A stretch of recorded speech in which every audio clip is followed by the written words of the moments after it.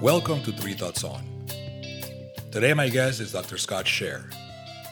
Dr. Sherr is a board-certified internal medicine physician, certified to practice health optimization medicine, also known as home.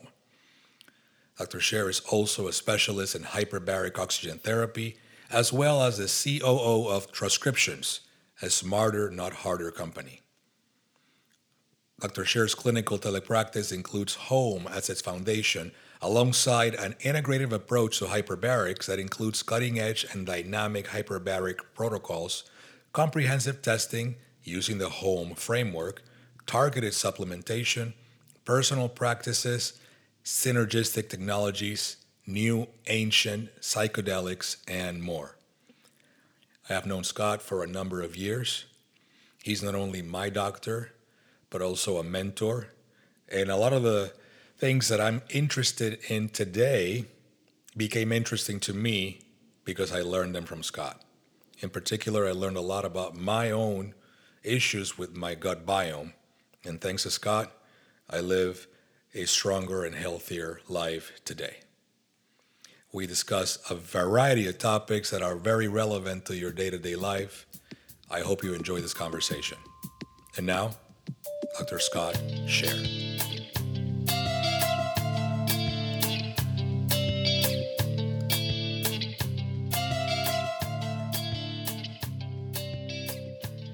Welcome to Three Thoughts On. I'm delighted to be here with my friend, Dr. Scott Sherr. Scott, how are you doing today? I'm great. It's great to be here, man. Thank you for coming. I know you're a busy man, so I'm very grateful for your time. Could you give us, the audience, a little bit of a brief intro on who you are, what you do? Sure. That's always a difficult one to answer in the sense of what I do. But in general, what I do is I optimize health rather than treat disease for the most part. And I look at that from both a disease focus and also a preventative optimization focus. So long story short is I'm certified to practice something called health optimization medicine and practice. It is a framework that was developed by a colleague and friend of mine. His name is Dr. Ted Achacoso. He's also a mentor as well.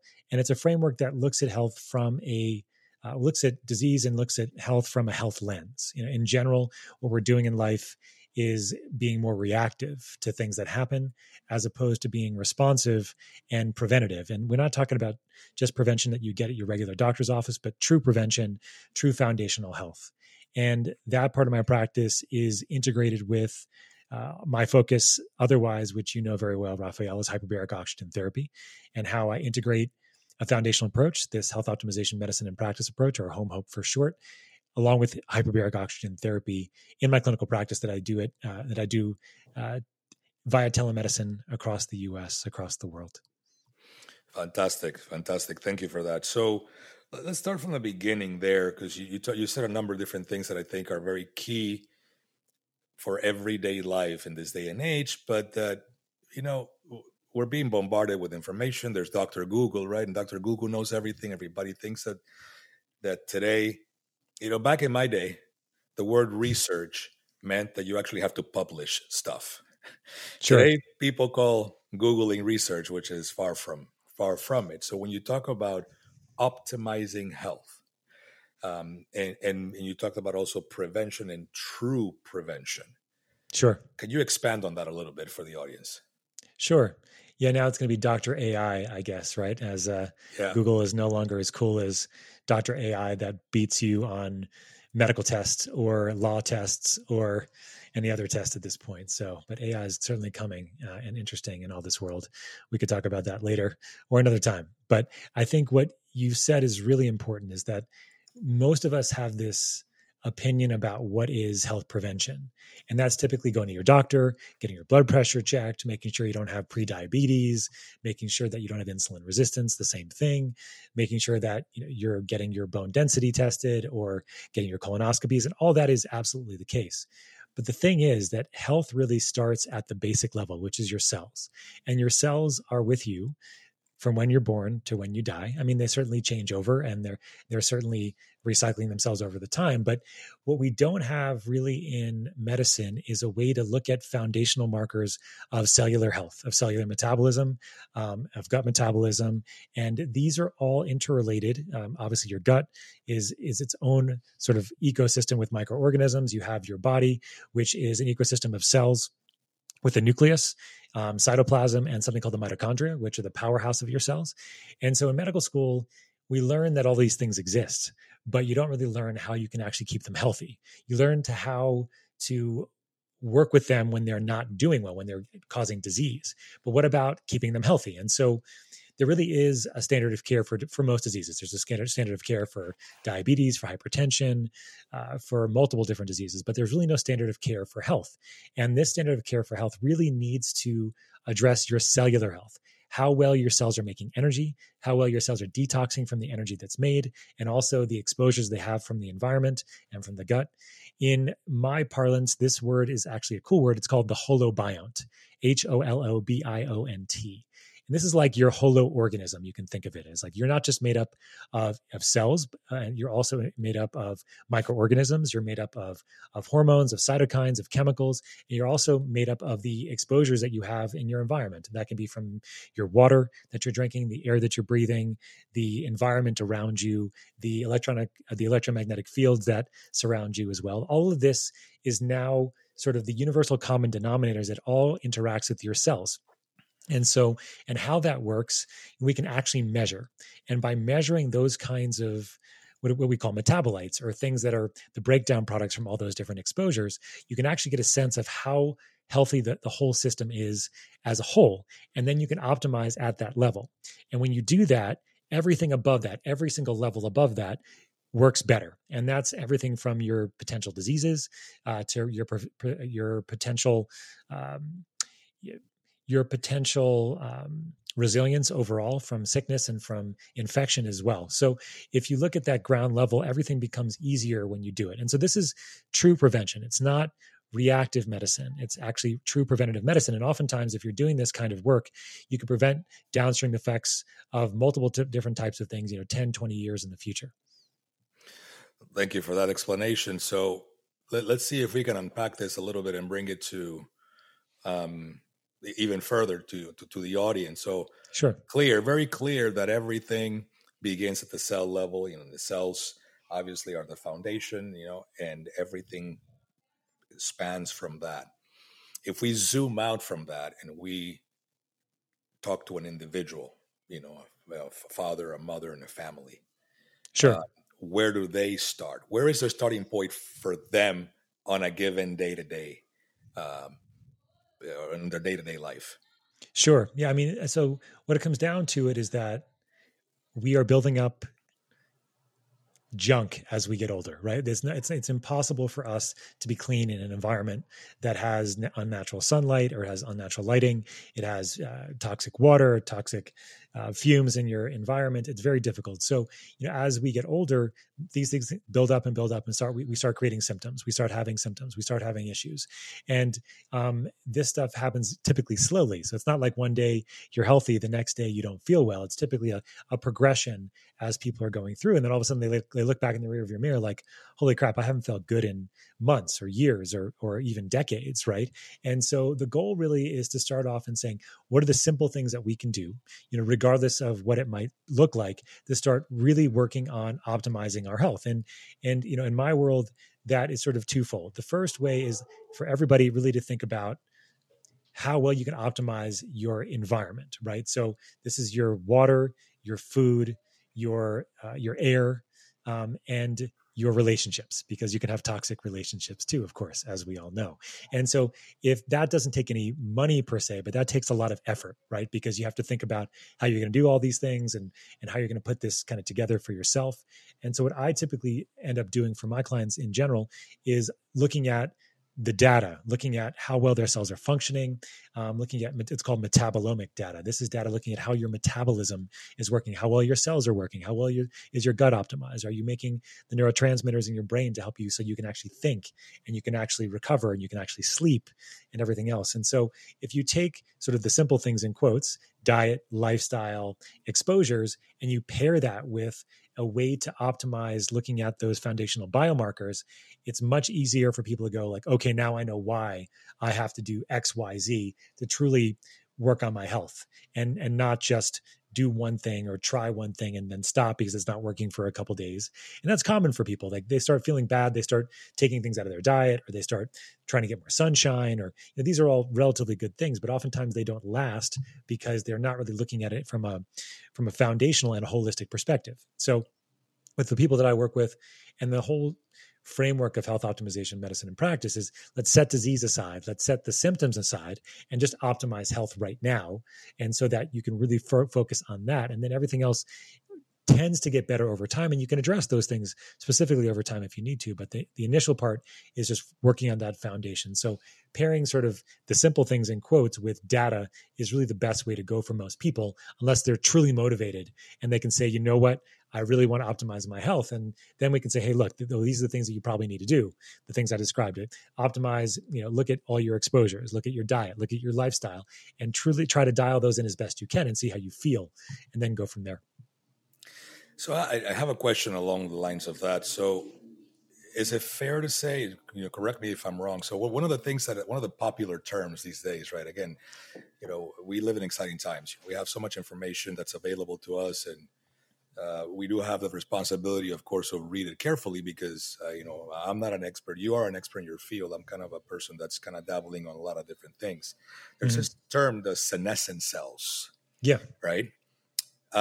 Is it fair to say that if I start in a, person A, I want to start optimizing my health through the process that you just described?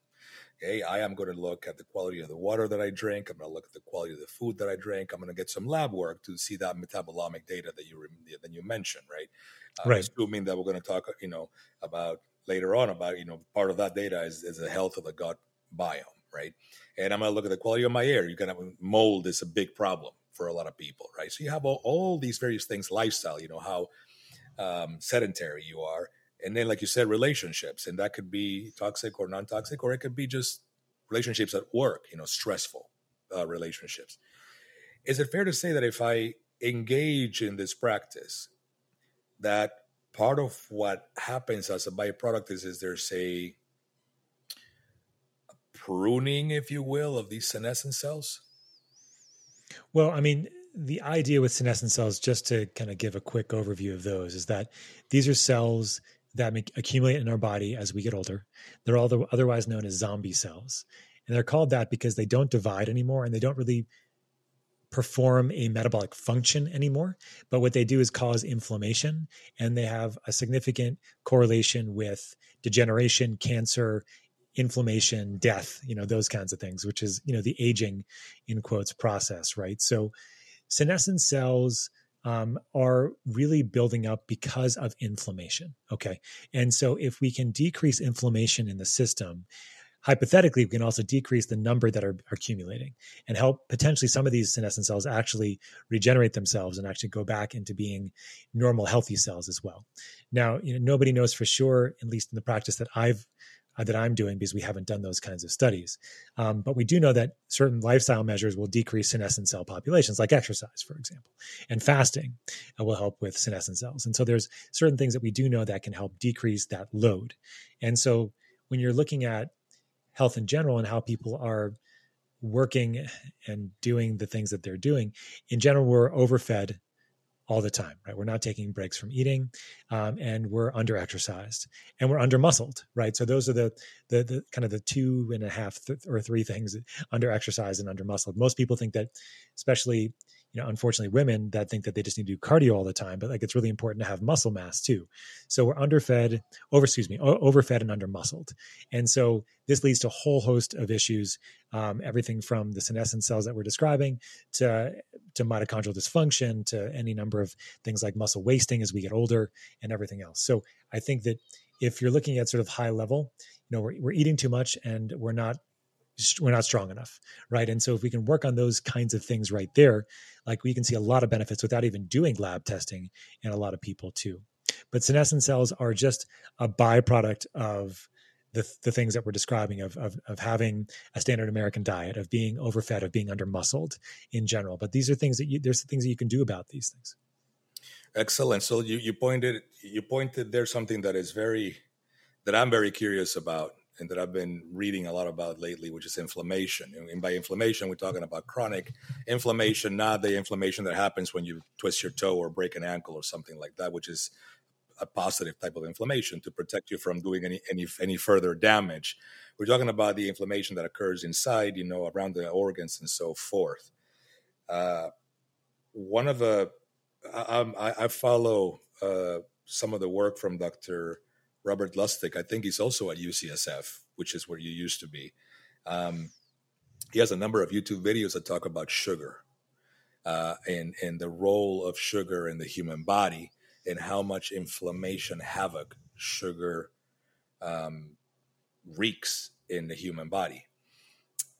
I'm going to say something. I'd like you to correct me, if I'm wrong and expand on it. Is it then safe to say that, sugar or, refined sugar, talking about not necessarily the natural sugars that occur in fruits and vegetables, in foods, is something that could be considered toxic because of the amount of inflammation that it actually wreaks in the body?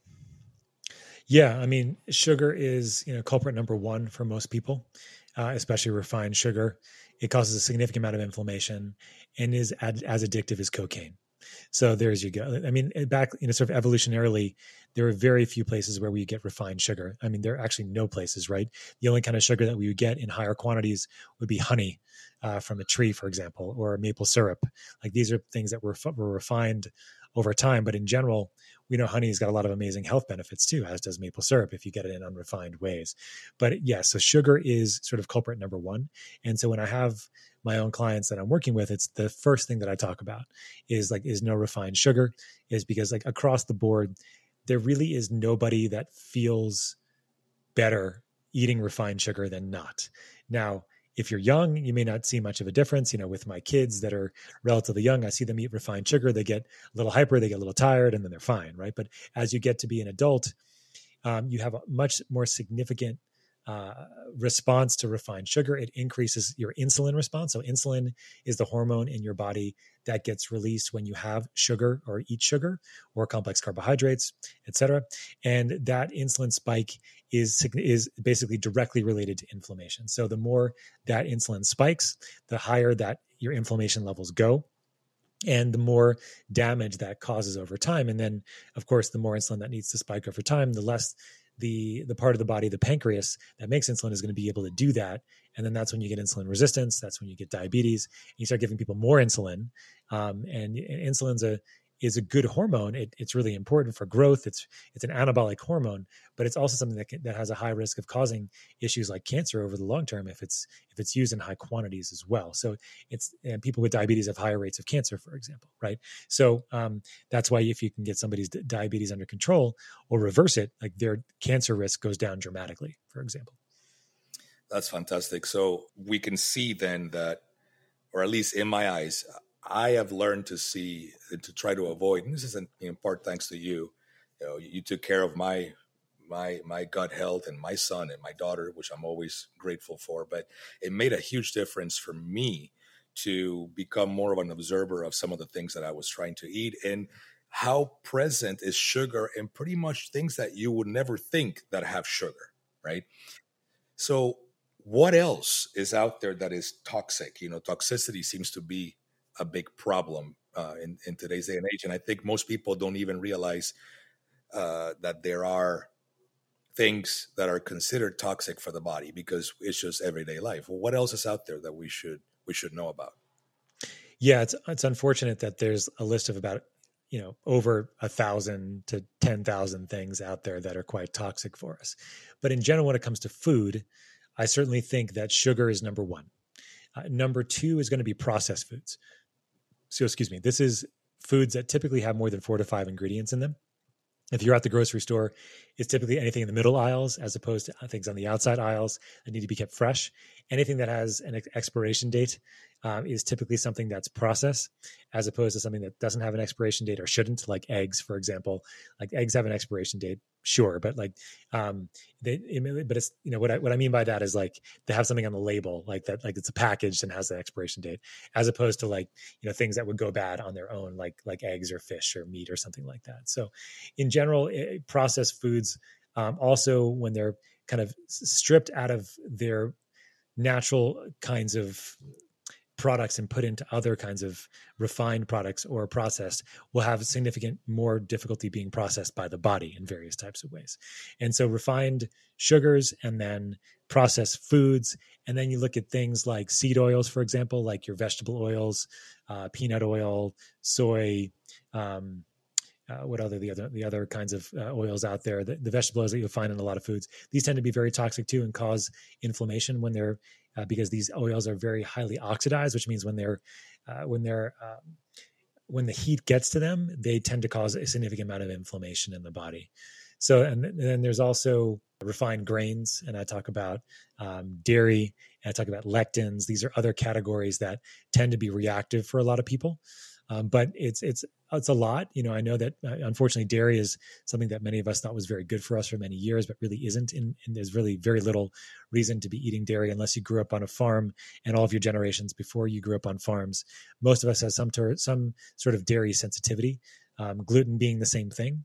Gluten is something that's relatively low in certain types of bread products and wheat products in Europe, and much, much higher in the United States, and also genetically modified in many of our crops. And so GMOs is another one, right? So that's another area that you want to be careful of. And when they're adding in different types of genes into plants to keep them from getting eaten by bugs. So glyphosate would be the biggest one there. So chemical additives is really an important one, and dyes as well. Like, so your red number 7 and yellow number 9 or whatever they are, like those are also really bad for us too. So, I mean, I guess the list goes on in general, but trying to get whole foods, the things on the outside of the grocery store, things that your grandmother or great grandmother would eat back in Panama, for example. That's really what you want to be eating for the most part.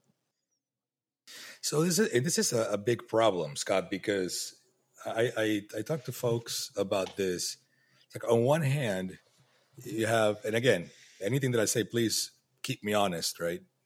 So human beings are one of the very few, if not the only one, of the species out there that has decided that we can just eat anything.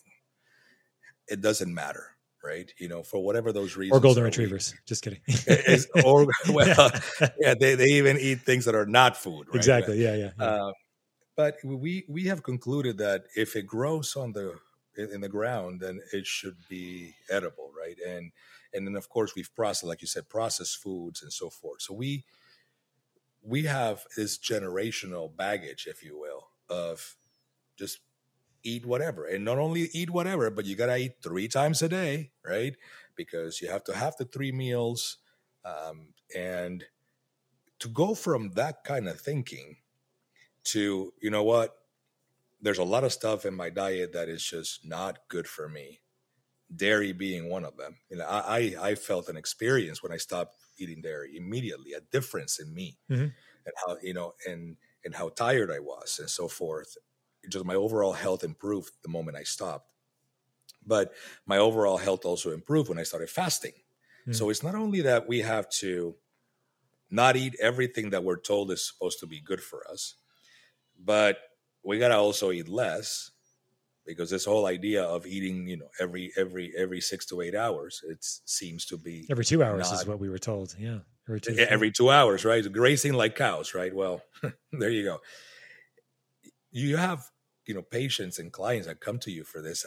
How do we address that? Because we're basically saying that you have to completely reevaluate what your relationship with food, right, in all aspects.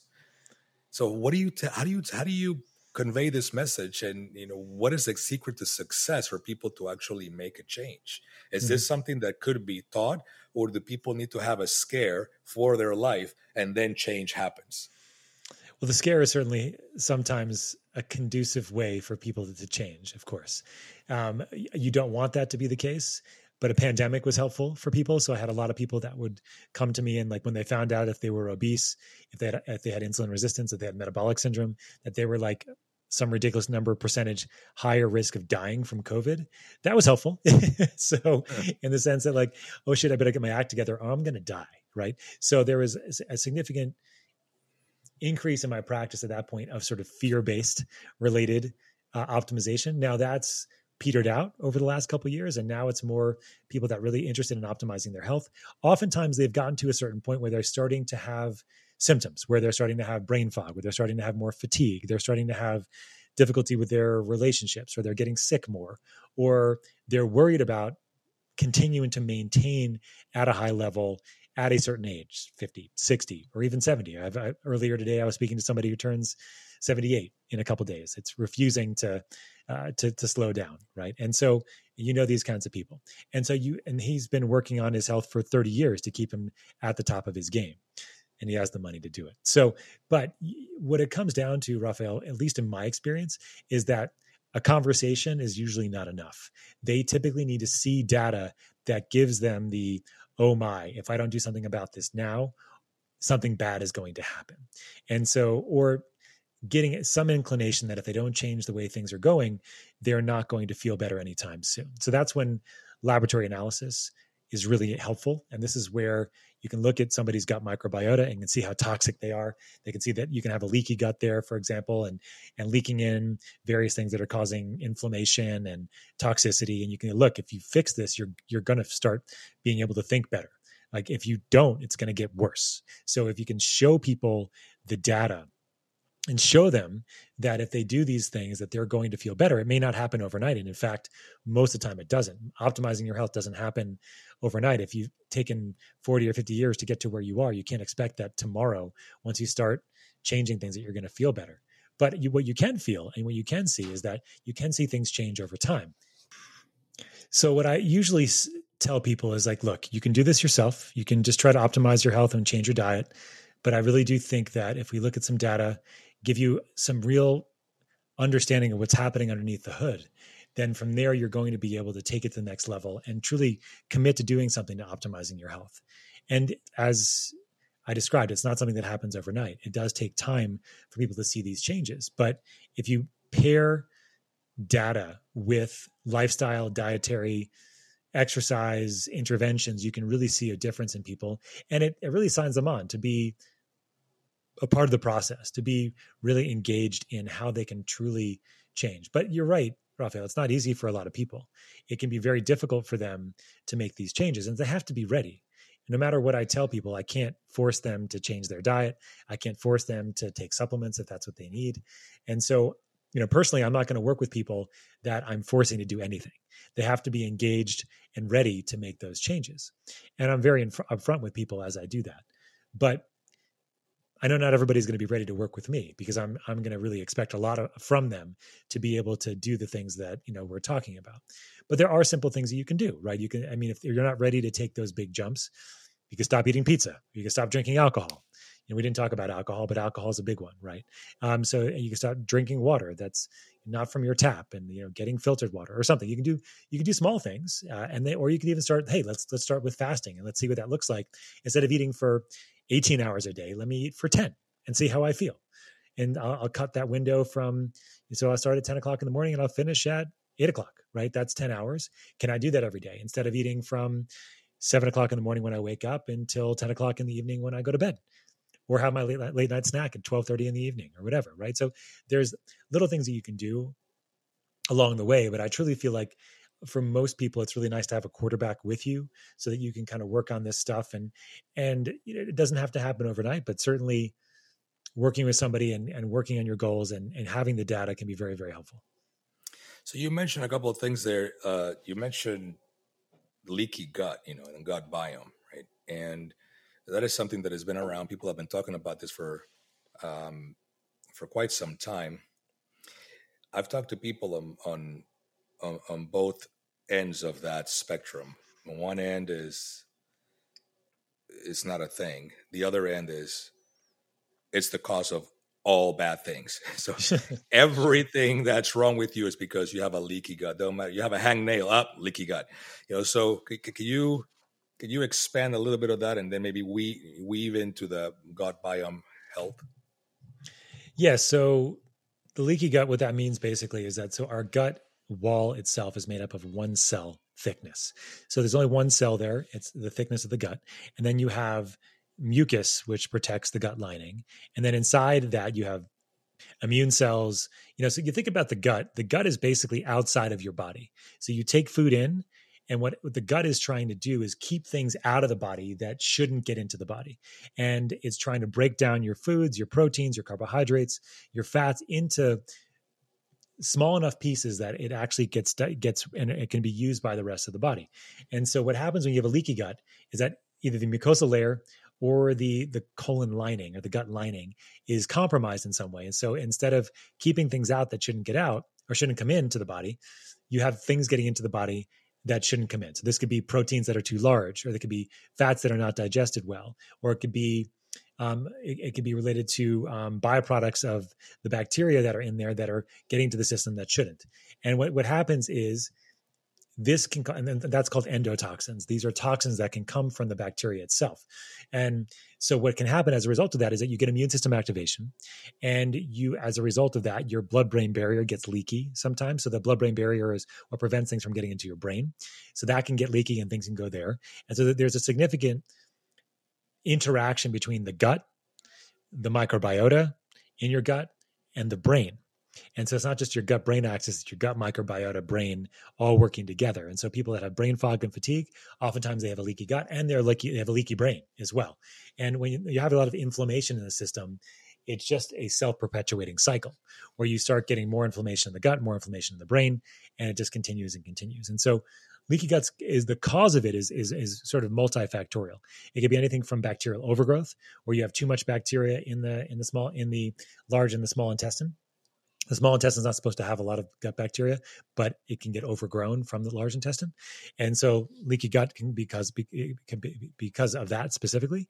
It also can be because of certain types of organisms that can cause the pathology, certain types of bacteria or viruses or fungus themselves.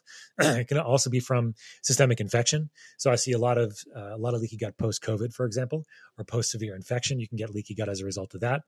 You can get leaky gut because of toxins in the environment that you're exposed to. You can get leaky gut from other types of toxins that you're injected with. Lots of different ways that they can get into the body. But if there's inflammation in the system, it can cause inflammation in the gut. If there's inflammation in the gut, it can cause leaky gut, and it can cause inflammation in the system.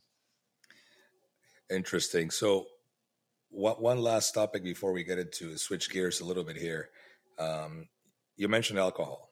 That's another one that's a big one, and there's so much marketing and so much pressure, actually social pressure. I interviewed Hillary Phelps last week, who goes around the country talking about alcoholism and addiction, and she was mentioning some interesting things about how in the case of women, there's a whole culture of drink to feel better, right? A And glass of wine at the end of the day. yes, exactly. While the kids are running around, kind of thing. Sure. Exactly. So if you go back into the published data, say 40, 50 years ago, and you compare it to what it is now, we've gone through a spectrum of, well, yeah, excess alcohol is bad. Everybody knows that. That was necessarily never in question by anyone with reason. But there was a time where it's like, well, if you have one glass of wine, it's good for you as long as it's just one. And now, at least some of the stuff that I've read that has come out recently says there is no amount of alcohol that is good for you. In fact, that is all detrimental. Where do you stand on that based on your experience and what you've seen working with patients? Yeah. So it's a kind of a tough question to answer in gray. I mean, in general, I say no amount of alcohol is probably good for anybody. Now, if you have it on occasion, probably fine. But they did some studies that looked at like just very minimal amounts of alcohol per week, and it did show brain shrinkage. We know that alcohol also wrecks people's sleep if they drink too close to bedtime. We know alcohol causes inflammation. It causes liver stress. I mean, look, if you're going to drink every once in a while, I think it's probably okay. But the challenge with alcohol is that overall it's a poison. It's a poison to the system, and it does cause badness in general. So I'm of the vein that most people should not be drinking most of the time. Now, on special occasions, with lots of detox protocols and got a good hydration and not too close to sleep, it's fine, But I think in general, we've been read a very significant story that's been wrong. Like resveratrol in wine it's a bunch of bullshit, malarkey, whatever, right? So we know that there's resveratrol in wine, but to get enough resveratrol to potentially have an effect, you need to drink like cases of it, right? And as a result of that, you'd be an alcoholic, and that's not good either. So one of the things I see most in the hospital, which I still work at part-time, is alcohol-induced issues. I see kids dying of liver failure at 28 years old. I see people with any number of issues, dementia. They have neuropathy. They can't walk anymore. They've ruined all their relationships, right? So alcohol is an addictive substance. So and not everybody's going to get addicted to alcohol, and it's not something that we think of as a poison, but it certainly is, unfortunately. And it's a legal one, right? So, I mean, do I want to go back to prohibition where alcohol is illegal? No, because I think that it's not going to solve the problem. I think it's just a better understanding and a better culture out there to show that how alcohol is really detrimental to our system. It kills nerves, it kills brain cells, it gives you high risk for cancers. It's going to kill your liver over time, and it's a significant issue. So, there are a lot of better ways to relax, and alcohol is really not the way that I would recommend for most people. There's meditation, there's exercise, there are supplements that help with increasing GABA, for example. GABA is a neurotransmitter in our body that helps with relaxation. There's drinking tea. There's having a nice conversation with your spouse. I mean, there's lots of different ways to relax. But yeah, on occasion, alcohol, fine. My wife drinks wine every once in a while. That's totally fine, right? But I think that unfortunately, it's not healthy. There's nothing healthy about it. Wonderful. So tell me, you mentioned switching gears here and just kind of bringing everything to a place of putting it all together. One of the things that I always talk about is how do you feel? And people inevitably will have an answer. And my follow-up question is, well, is that your best? Could you feel better? And most people have an answer. Yeah, when I was younger. And some people actually don't. It's like, no. This is, I work out, I do this, I fast. There's no way for me to feel better. And my argument always is back is you can always do something to feel a little bit better, right? And that something is basically a process, right? And you've created a process that you follow. You mentioned in the beginning of the conversation with your mentor, this process by which you are observing what's going on at the cellular level, true prevention. So where can the average person begin? First of all, kind of talk about that process, your whole home process, and then where can we get started in a way that we're going to see some results that are going to help us feel better. I always tell people, if you want to feel better, you have to do better, right? So what can we do better? We talked already about the diet, but is there anything else that could be done to then start feeling better? And what is the expectation there? How long does it take to actually feel better? There's a lot of ways to unpack that question. I think it depends on the person, honestly. But in general, we are not only overfed and undermuscled, we're also overstressed. So I think one of the major ways that I start working with people is start working on getting them out of fight or flight mode. And so getting them into more of what's called a parasympathetic rest and digest mode. And so there's lots of different ways to do that. Meditation is a nice way to do that, but it's not something that a lot of people can start off with right away but it's also, I think, an interesting conversation to say, do you believe everything you think? Do you? I don't. and what kind of stories are you creating that have created the way that things are for you now? And so it's a psychological aspect of things. And so some people really need to start with the psychological. Some people really need to reframe their relationships to themselves, to themselves, to their emotions, to their thoughts. And they can do that in a lot of different ways. Meditation is a great way to do that. Other people have to start thinking about their relationships to food, to how they are thinking about how they're eating food. Are they eating food as a comfort measure? Are they eating food as a way to optimize their health? Most likely it's the former and not the latter, right? So, and of course things are gray areas all the time as well. So it's not like everything's always a zero sum game here. But I think when I work with people, they're usually ready to do the whole shebang. We're looking at optimizing their health. So we're looking at diet, lifestyle, supplementation, and using data to drive all of that. And I really truly feel that if you're going to foundationally optimize your health, that's what's required. You can certainly do things on your own. You can start doing some intermittent fasting. You can start working on cleaning up your diet. You can start cleaning up your exposures, your from the environment and your relationships. And these are things that you can do. But oftentimes it's difficult to continue to maintain a motivation to do these things without having a quarterback alongside and also some data to drive you. Now, I grew up with the son of a chiropractor who was very good at using chiropractic as a way to optimize people's health, often saying that the body is going to heal itself if given the tools. And I completely agree with that. But I also think that the next step on that evolution is not just adjustment, conversation, and supplementation. It's looking at the data at the same time and being able to use that data in a very intentional way to help people along that process. You've mentioned data a number of times throughout the conversation, which of course I'm an engineer, so I'm all about data. But just for the folks listening, what kind of cadence are we talking about here? Is this something that we go, let's say I wanted to come see you, we collect a bunch of data, we make some changes. When do we do this again? Is it once a year, like a healthy checkup? Is it more often than that? Less often? How do you unpack Mm-hmm. that? So it depends on the person, but usually it's every 6 months for the first year. And then after that, potentially every year, depending on how things are looking, at least for some of the data. When it comes to the gut, the GI system, the gut is a little bit more challenging and it takes longer sometimes, but also takes more testing in a shorter kind of cadence to make sure that we're making the changes we want to see. It also depends on how long you've had XYZ. So like if you're relatively young and you have gut issues, it may not be very long until you see significant benefit. But if you're older and you've had gut issues for 20, 30 years, it may take longer and it may take more testing over a shorter period of time. So maybe every 3 months initially to see what's happening, what we need to modify and change and optimize so that we continue to make the progress that we're making.